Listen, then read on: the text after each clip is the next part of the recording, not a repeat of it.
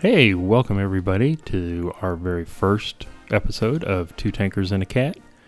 We are your host. I'm Charlie. And I am Russell.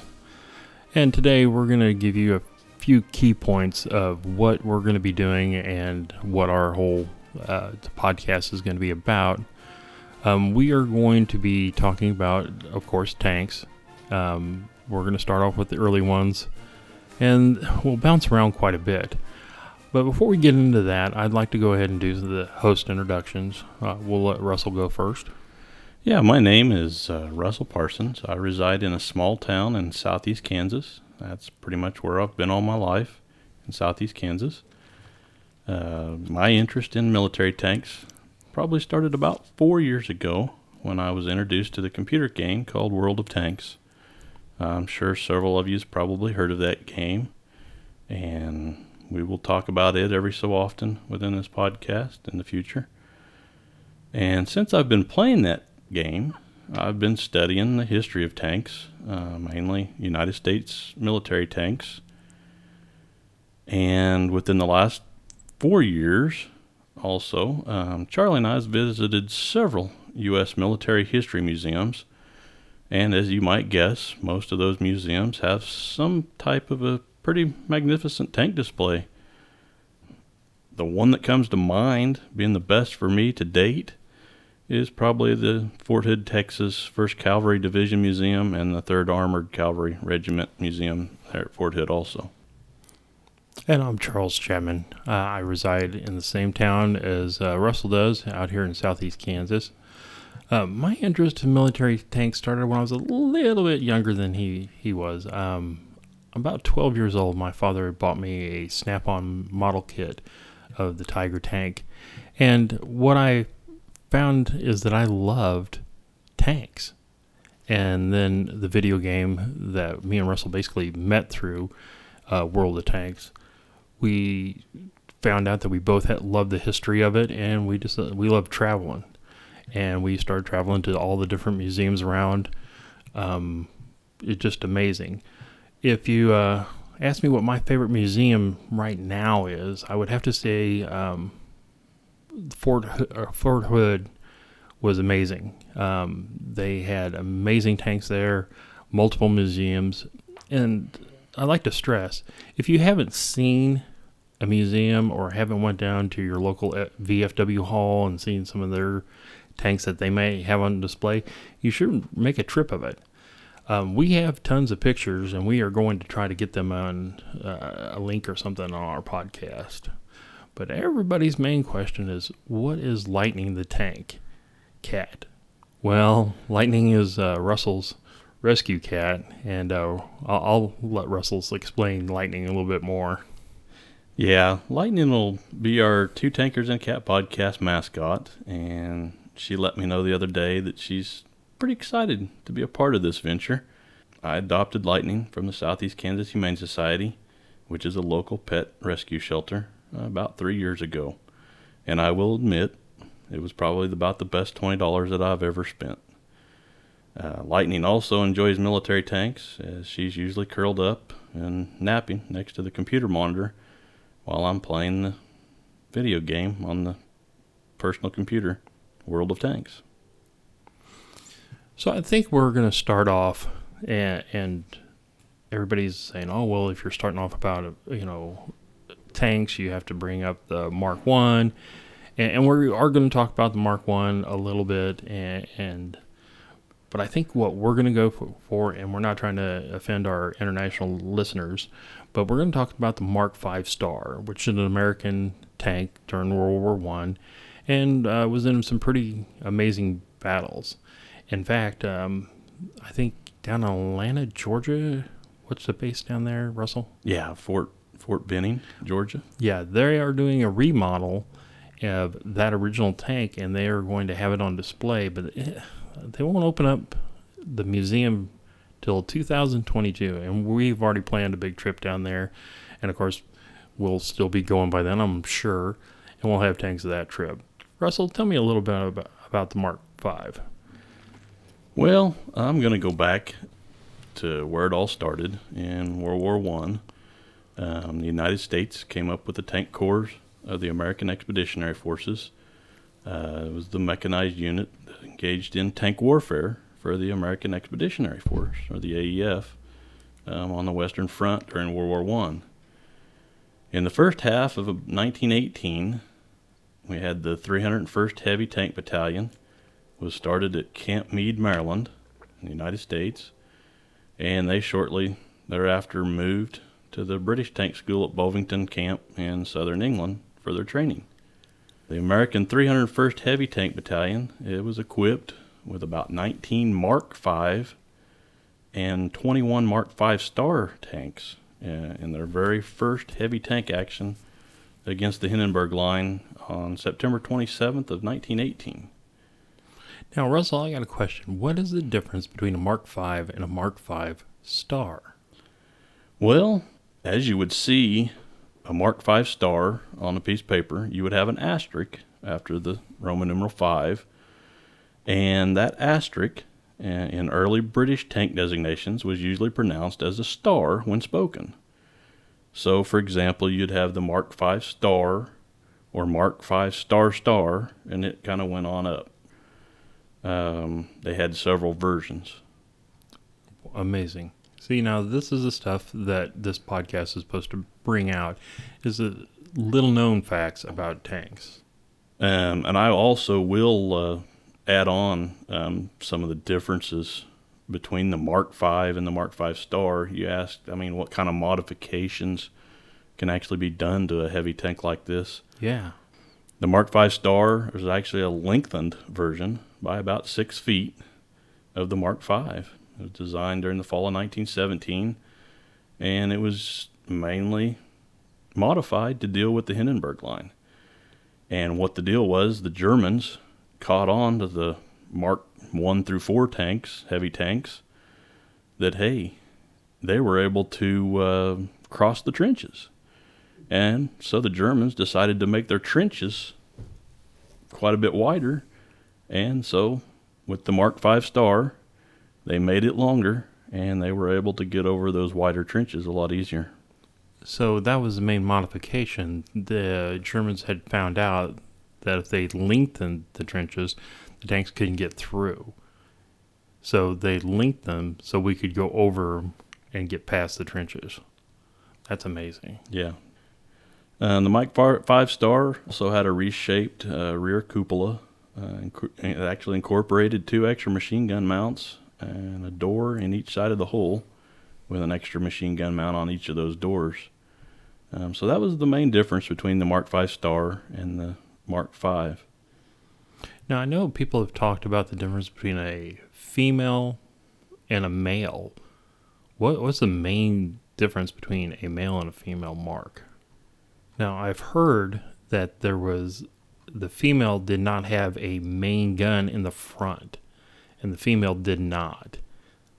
Yeah, the main difference, the Mark V Star male, it had 2 6-pounder guns on it with about 207 rounds, and it had 4 .303-inch Hotchkiss Mark I machine guns mounted on it, besides the 2 6-pounders. The Mark V Star female, it only had 6 .303-inch Hotchkiss Mark I machine guns. So your male had the extra 2 6-pounder guns, and the female only had the machine guns. Now, we're not trying to offend any of our female listeners, but unfortunately, the male had the big gun. So, I figure you guys can figure that out on your own. There was, if you read some of the history on the World War I, we all know how bloody and how bad it was, and why they came up with the general idea of some kind of armored vehicle that could get past just the machine guns that would just tear men apart. Tell me about the first battle of the Mark V. Or probably not even the first battle. I don't think it's the one where after the battle, was it the captain had sent a letter to one of the parents of a fallen soldier, one of his crew members? Yeah. Corporal Leo George Roth of Covington, Kentucky. He was a member of C Company, 301st Tank Battalion, and he was on board Mark 5 tank, heavy tank, number 9376, when it went into battle at St. Quentin Canal. I believe that was on September 29th of 1918 during World War I.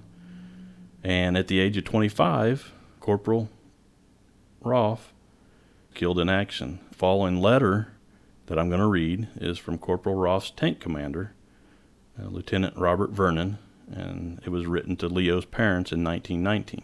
Yeah, I'd really like to hear that letter. The lifting of censorship at this time permits me to inform you of Leo, who was a corporal of my crew. It is no pleasant task for me to inform you of his death, but thought you might care to know how he met his death. He was one of the most cool-headed men in the tank and didn't make even a whimper when he knew he could not live. The battalion went into action for the first time between Cambria and St. Quentin on September 29th, near the small towns of La Catalet and Bellecourt. At La Catalet, the St. Quentin Canal, which forms an almost impassable barrier in front of the Hindenburg Line, passes through a tunnel more than 6,060 yards long. To break the Hindenburg Line, the British saw that this tunnel would have to be crossed. The Germans knew it also. Consequently, they had it strongly fortified. 2 American divisions, the 30th and 27th, with the American and some British heavy tanks, were given the job of taking the tunnel and breaking the line. It is needless to say they did. Our tank got through the first line with only 2 wounded, Leo and another corporal. A machine gun bullet had wounded Leo in the right eye and ear, but in spite of that, he loaded the 6-pounder while I fired. We had 1 breathing spell in which we gave him a drink and washed his face. In coming back, we ran into more Germans. The tank was set on fire, and the only thing to do was evacuate. The machine guns and 2 snipers were firing at us. However, no one was hit. I examined Leo's eye again and saw it was gone. We rested under the tank for a while, but had to leave because of the fire. We rushed from one shell hole to another for more than a mile back towards our lines without being hit by rifle bullets. However, when we reached the roads, the Germans began shelling us heavily. 1 shell broke 1 man's leg twice below the knee, wounded another, and severely wounded Leo. His last words were, "Well, I'm glad I know I killed some Jerrys before they got me." He is buried near the small village of St. Emily in a graveyard with a lot of American and British soldiers. I judge is at about 3.5 miles west of La Catalet and Bellecourt. I only mention the fight because I thought you would like to know what kind of a show Leo was in. I'm mighty proud of him. He did not die in vain. The ground taken on September 29th was considered the hardest place on the Hindenburg Line. No fight afterward even could compare. What an amazing story. And for this man to write a letter like that to the parents, you gotta remember, this is a 25-year-old man from Kentucky. Let's say the education back then wasn't really good. But here's a man that signed up, went into the tank corps, and like I said, he was shot in the eye. And, his eye was missing. He didn't scream. He didn't roll around. He didn't beg for help. He actually helped people, continued the fight, loaded the cannons. What a heroic thing to do. And this is the kind of stuff that we want to get out in our podcast, to show the true heroes that these tankers are. We've all heard the movies and we've seen the shows of how tanks caught fire and the people would die inside. Being a tanker didn't make you, Superman. It made you a target. And it's just, these are the stories that we hope to get out. And we hope that you'll support us. And In fact, we are even going to take questions on our future podcast and our old podcast. What's our email right now? Our current email is twotankersandcat@gmail.com. TWOTANKERSANDCAT@gmail.com. So if you have any questions, feel free to email us. Like I said, we're going to try to get some other social media, put up links on our podcast link site. What is our actual podcast address? You can get to our podcast. It's hosted on podbean.com. You can go to twotankersandcat.podbean.com. TWOTANKERSANDCAT.podbean, podbean.com, and that will get you to our front page, and from there you'll be able to see any past or future podcasts that we'll put out. On the Mark V, just the Mark V stars and females and males, what were some of the weaknesses and some of the conditions of being inside the tank, Russell? Oh, wow. Yeah. From some of the articles and everything that I've come across, it was pretty evil inside a Mark V star or Mark V tank. The Mark V star actually drew air from outside the tank across the radiator and expelled the air through a vent, which left the air inside the crew compartment pretty darn stagnant. The only ventilation that I found for the crew compartment, other than the driver and gunner viewports located on all sides of the tank, was actually a roof-mounted, they called it a roof-mounted Keith fan. So you had one fan in the top of that tank that was actually circulating the air in that thing. But that's not all. I mean, you figure you've got some pretty unclean air in there. That fan was pretty inadequate for maintaining a stable supply of clean air. The exhaust from the engine mounted inside the middle of the tank, and the gun smoke, it would all become trapped inside the tank with the crew, which would cause many of the crewmen to grow ill, and in most extreme cases was enough to render them unconscious. I mean, I've read stories of where that happened quite a bit. So if you take time to think in your head, you're inside the tank, which had a crew of, 5? Or even up to 7? Yeah, I believe the Mark V star had a crew of 8. I'm almost positive. Yeah. I know some of them had upwards to 11. Yeah, I know they had a commander, a driver, and then they had 6 gunners. Yeah. Excellent. All right, imagine 8 people in this small metal coffin. The engine's inside. The exhaust is inside. The carbon monoxide is filling up. Now everybody's saying, oh, well, they had light bulbs in there. They didn't. You're working in the dark, basically whatever sunlight can get through, and the heat is unbearable. The gun smoke from the 6-pounder guns, when you open them up, and after you fire a round, number one, could you imagine being in a metal coffin like that and having a cannon go off and what it did to your ears? Everybody says, oh, well, they had headphones and stuff. No, they didn't have that. And here, you're deaf, you can't see, you're blind, you're choking on the very air, you are extreme heat in this metal, no air conditioning. So if you think about it, you're blind, you can't breathe, it's terrible hot. It's just a living hell in there.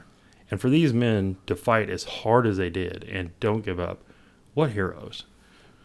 I don't know, Russell, what would you prefer to be a tanker, back in World War I? Wow. Starting out and seeing the conditions they had to live with inside these tanks. I mean, they not only had people shooting at them and throwing makeshift grenades and everything else to try to light the tank on fire and everything else. I mean, no, back then I probably wouldn't want to be a tanker. When I hear the stories about him being wounded in the tank And people are like, oh, well, he says right in there he washed his eye out. Well, remember, we're sitting here. In fact, I'm looking at my own bottled water. It's purified and everything. These guys were getting wells, hand dug wells. And if you ever pull water out of a hand dug well, it is nothing like you would get in a bottled water. And they're washing this guy with the bacteria and stuff like that. And of course, that's why there was so much death and, other diseases that happened. The medical care with no morphine and everything. Could you imagine getting shot in the eye and then continue to fight and then run for a mile while getting shelled? Yeah, I mean, it's just incredible. I mean, what kept these young kids in World War I going? I don't think you could get a kid today that's 25. You go to your local college and you pull out your typical 25-year-old male today and tell him, yeah, this is your tank. This is what's going to happen. This is the kind of water you're going to drink. This is the kind of food you're going to eat. I think most of them would say, do I get cell phone coverage? Do I get my free Wi-Fi? Yeah. No, we didn't have that. So your millennial life support will not be functioning. Most of them would walk away. I would agree with that, yes. But other men like this signed up and thought it was an honor to, break through lines, and they broke through. That was actually a win for them. Russell, tell me a little bit about why we're bringing a cat into there and some of the cat history in tanks and military. Because people are going to go, there were, military dogs, and we know about what a great thing, but there were cats? Yes, there was. I mean, I've found quite a bit of proof that there were cats, not only in World War I, World War II, and probably even today on some of the military exercises our soldiers are involved in. Just to kind of give you a couple ideas on how cats were used during some of the wars. They used cats as mousers, and they kept the trenches free of rats and mice, which helped with keeping everything a little bit cleaner for the soldiers and keeping them from getting diseases and stuff like that. Absolutely. And one of the things we'd like to point out is these are things that we would like you as a listener to research and try to find history and stories on cats in the military, especially tankers and stuff like that. If you find that, please send it to our email. We'll research it, and you show us your links and stuff. And if we use your stuff, we will definitely give you a shout out over the air. And thank you for your help for our podcast. What would be some of the battles that impressed you in World War I with tanks? The biggest battle in World War I that stands out, that involved the Americans, was probably to do with the Hindenburg Line. September 27th of 1918. They used 19 Mark V's and about 21 Mark 5-star tanks, heavy tanks. That was their first heavy tank battle pretty much ever in World War I. Now the British, in their Mark 1s through Mark 4s, they were involved in some pretty heavy battles before this, but American-wise, the Hindenburg Line was probably it. Well, you keep saying that this is one of the heaviest battles. In battle, you lose tanks. What kind of losses was the Americans looking at, tank-wise? Oh, wow. Like I said, the Americans had 21 Mark 5-star tanks, and 18 of the 21 Mark 5-star heavy tanks were actually lost or disabled. Did come up with some facts that 9 of those 18 were hit by artillery rounds. One of the tanks was totally destroyed, and 2 of the tanks were hit by British mines. Oh, no. Inadvertently. Friendly fire. And 5 of the Mark 5-star tanks that were lost or disabled had mechanical problems.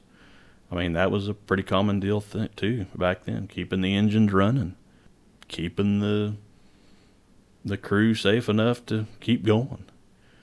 And of the 21 tanks, 2 were actually ditched in trenches. They didn't make it through the wider trenches that the Germans had dug. And some of them I heard actually caved in. What I remember you were talking about the tube were ditched in trenches. One of the tanks had actually made it across, but the mud and everything had broke free, and it had went down to a place where it was just spinning its tire, and they actually had to ditch it. Now people say, well, ditching in a ditch. Well, you're forgetting there's Germans down there. They're rolling across Germans. Now they're stuck, and now they got to get out and fight hand to hand, point blank range. Still want to be a tanker? Wow. I don't know. Not I don't back know then. either. At that point in time, probably not. So, what tank number is down at the National Armory and Cavalry Museum in Fort Benning now? Oh, I'm glad you brought that up. The National Armor and Cavalry Museum at Fort Benning, Georgia, they've got a Mark V Star mail tank. It's number 9591, and it's been part of their collection since about 2010. Wow. I am really looking forward to that. Unfortunately, like we said, we don't believe that museum's going to be complete and they're going to have their opening ceremonies till 2022. Now, don't get us wrong. We've actually seen video where they're restoring that tank now.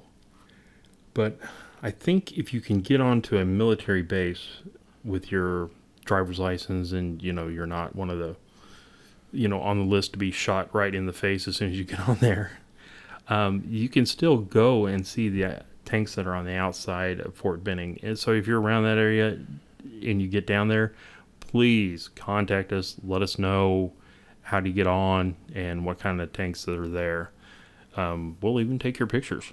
Yeah. We'll even throw your name out there. Heck We yeah. appreciate it. Yeah. Yeah, the last update that I've seen on the National Armor and Cavalry Museum at Fort Benning, they are doing some really heavy restoration of some of the big tanks they've got down there. And it's going to be really interesting to see that museum when it is up and running in the future. Now, we've talked, and I'm going to have to leave this to Russell, because Russell is more of a tech guy than I am, if you haven't picked this up yet. Russell, can you explain some of the problems that the Mark V heavy tank had, like engine-wise? You said the engine was in the crew compartment. Yeah, the engine was actually in the center of the crew compartment, which led to miserable crew conditions, like I mentioned before, because of its heat output. I mean, there was no shielding or anything else around the engine to keep the heat from just overwhelming the crew. It did have a Ricardo engine. They had quite a few issues, very lack of reliability with those engines. During combat, proper maintenance, while it was important to those engines, it was one of the crew's least concerns. I mean, you had people shooting at you and trying to kill you. So engine maintenance is probably their least concern. And back to the ventilation of the area in which the Mark V Star, that was probably its largest weakness, with ventilation inside the crew compartment. The Mark V Star drew its air from outside the tank. It left the crew compartment pretty darn stagnant. Now, I'm sure they didn't have radiator fluid or anything like that. They were probably using just plain old water. Actually, in those days, the engines were air cooled. I mean, they just brought air from the outside and brought over the engine to cool it down. So that's wow. Yeah. So the heat coming off that inside that little, yeah, it probably become pretty unbearable pretty quick. Wow, that's incredible. How much armor did one of these have, like on the front, sides, maybe the roof, and unfortunately the belly? What kind of armor thickness are we talking about? Well, the maximum front armor was only 16 millimeters. It had side armor of about 12 millimeters and roof and belly armor of about 8 millimeters. So it was not very thick at all. So we're talking that'll stop most rifle rounds, most machine gun rounds, but anything else, I mean, if they were throwing grenades underneath that thing, oh. Yeah, exactly. Now, we talked a little bit about the males having, the guns, the big guns. What were those guns? They had, the male tank actually had two 6-pounder, 57 millimeter and they carried about 207 rounds inside the tank. Wow. You know, what people forget is a lot of times those bullets would go through. Could you imagine being loaded with 207 rounds of 6-pounder ammo and having rounds hitting them? If you are not familiar with the term cook-off, this is when a tank gets hit and the ammunition and the fuel actually cook off inside the tank and cause looks like a volcano if you've never seen it.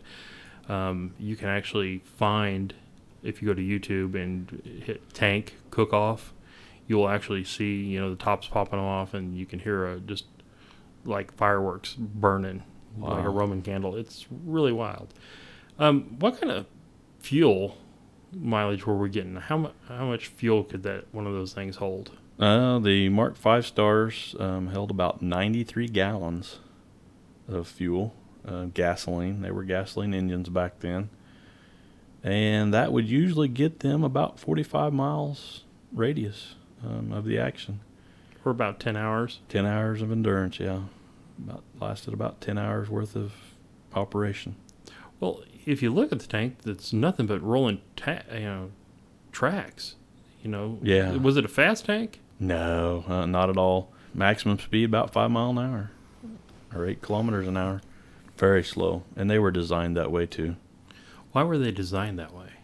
Well, I believe they started with the Mark I with speeds of about 5 miles an hour. And that was about your infantry walking speed, to be honest with you. And those tanks were designed for the infantry to keep up with and stay behind. And stay behind, yeah, at walking speeds, so that these tanks could actually cross the trenches and take out barbed wire and get through the lines. More of an infantry support vehicle. So that would be the UK's thought process for many, many years. Because I know the Churchill, and we'll get into the Churchill tanks if you're not familiar with those, but even like the Matildas and Valentine tanks, they were all infantry walking speeds. They really wanted those infantry support. And later on, I know the Germans, even the Americans, even the Russians, went for speed, more of a blitzkrieg kind of stuff. But again, we'll get into that in the future. I apologize, we're jumping way ahead, but there's just so much to cover in tank. Wrap up, like I was saying, we have so much information to cover, and we expect this podcast to go on and go on. And we're hoping that you will take time out, send us your email. If you have questions or if you have suggestions, we want to hear them. A lot of these podcasts blow you off. We're new. We are definitely going to stay close to our base and the people that follow us. So let's go ahead and wrap up our very first episode. Give us a wrap up, Russell. Well, I do want to mention a couple things on our podcast site. I do want you to go there every once in a while and check out some of the pictures and stuff. I will. One of the actual pictures, I want you to check out the link to a Mark V crew tank. Their tank pictured with the crew, taken in World War I. And that link to that picture you can find at the twotankersandcat.podbean.com, which is our host for our podcast.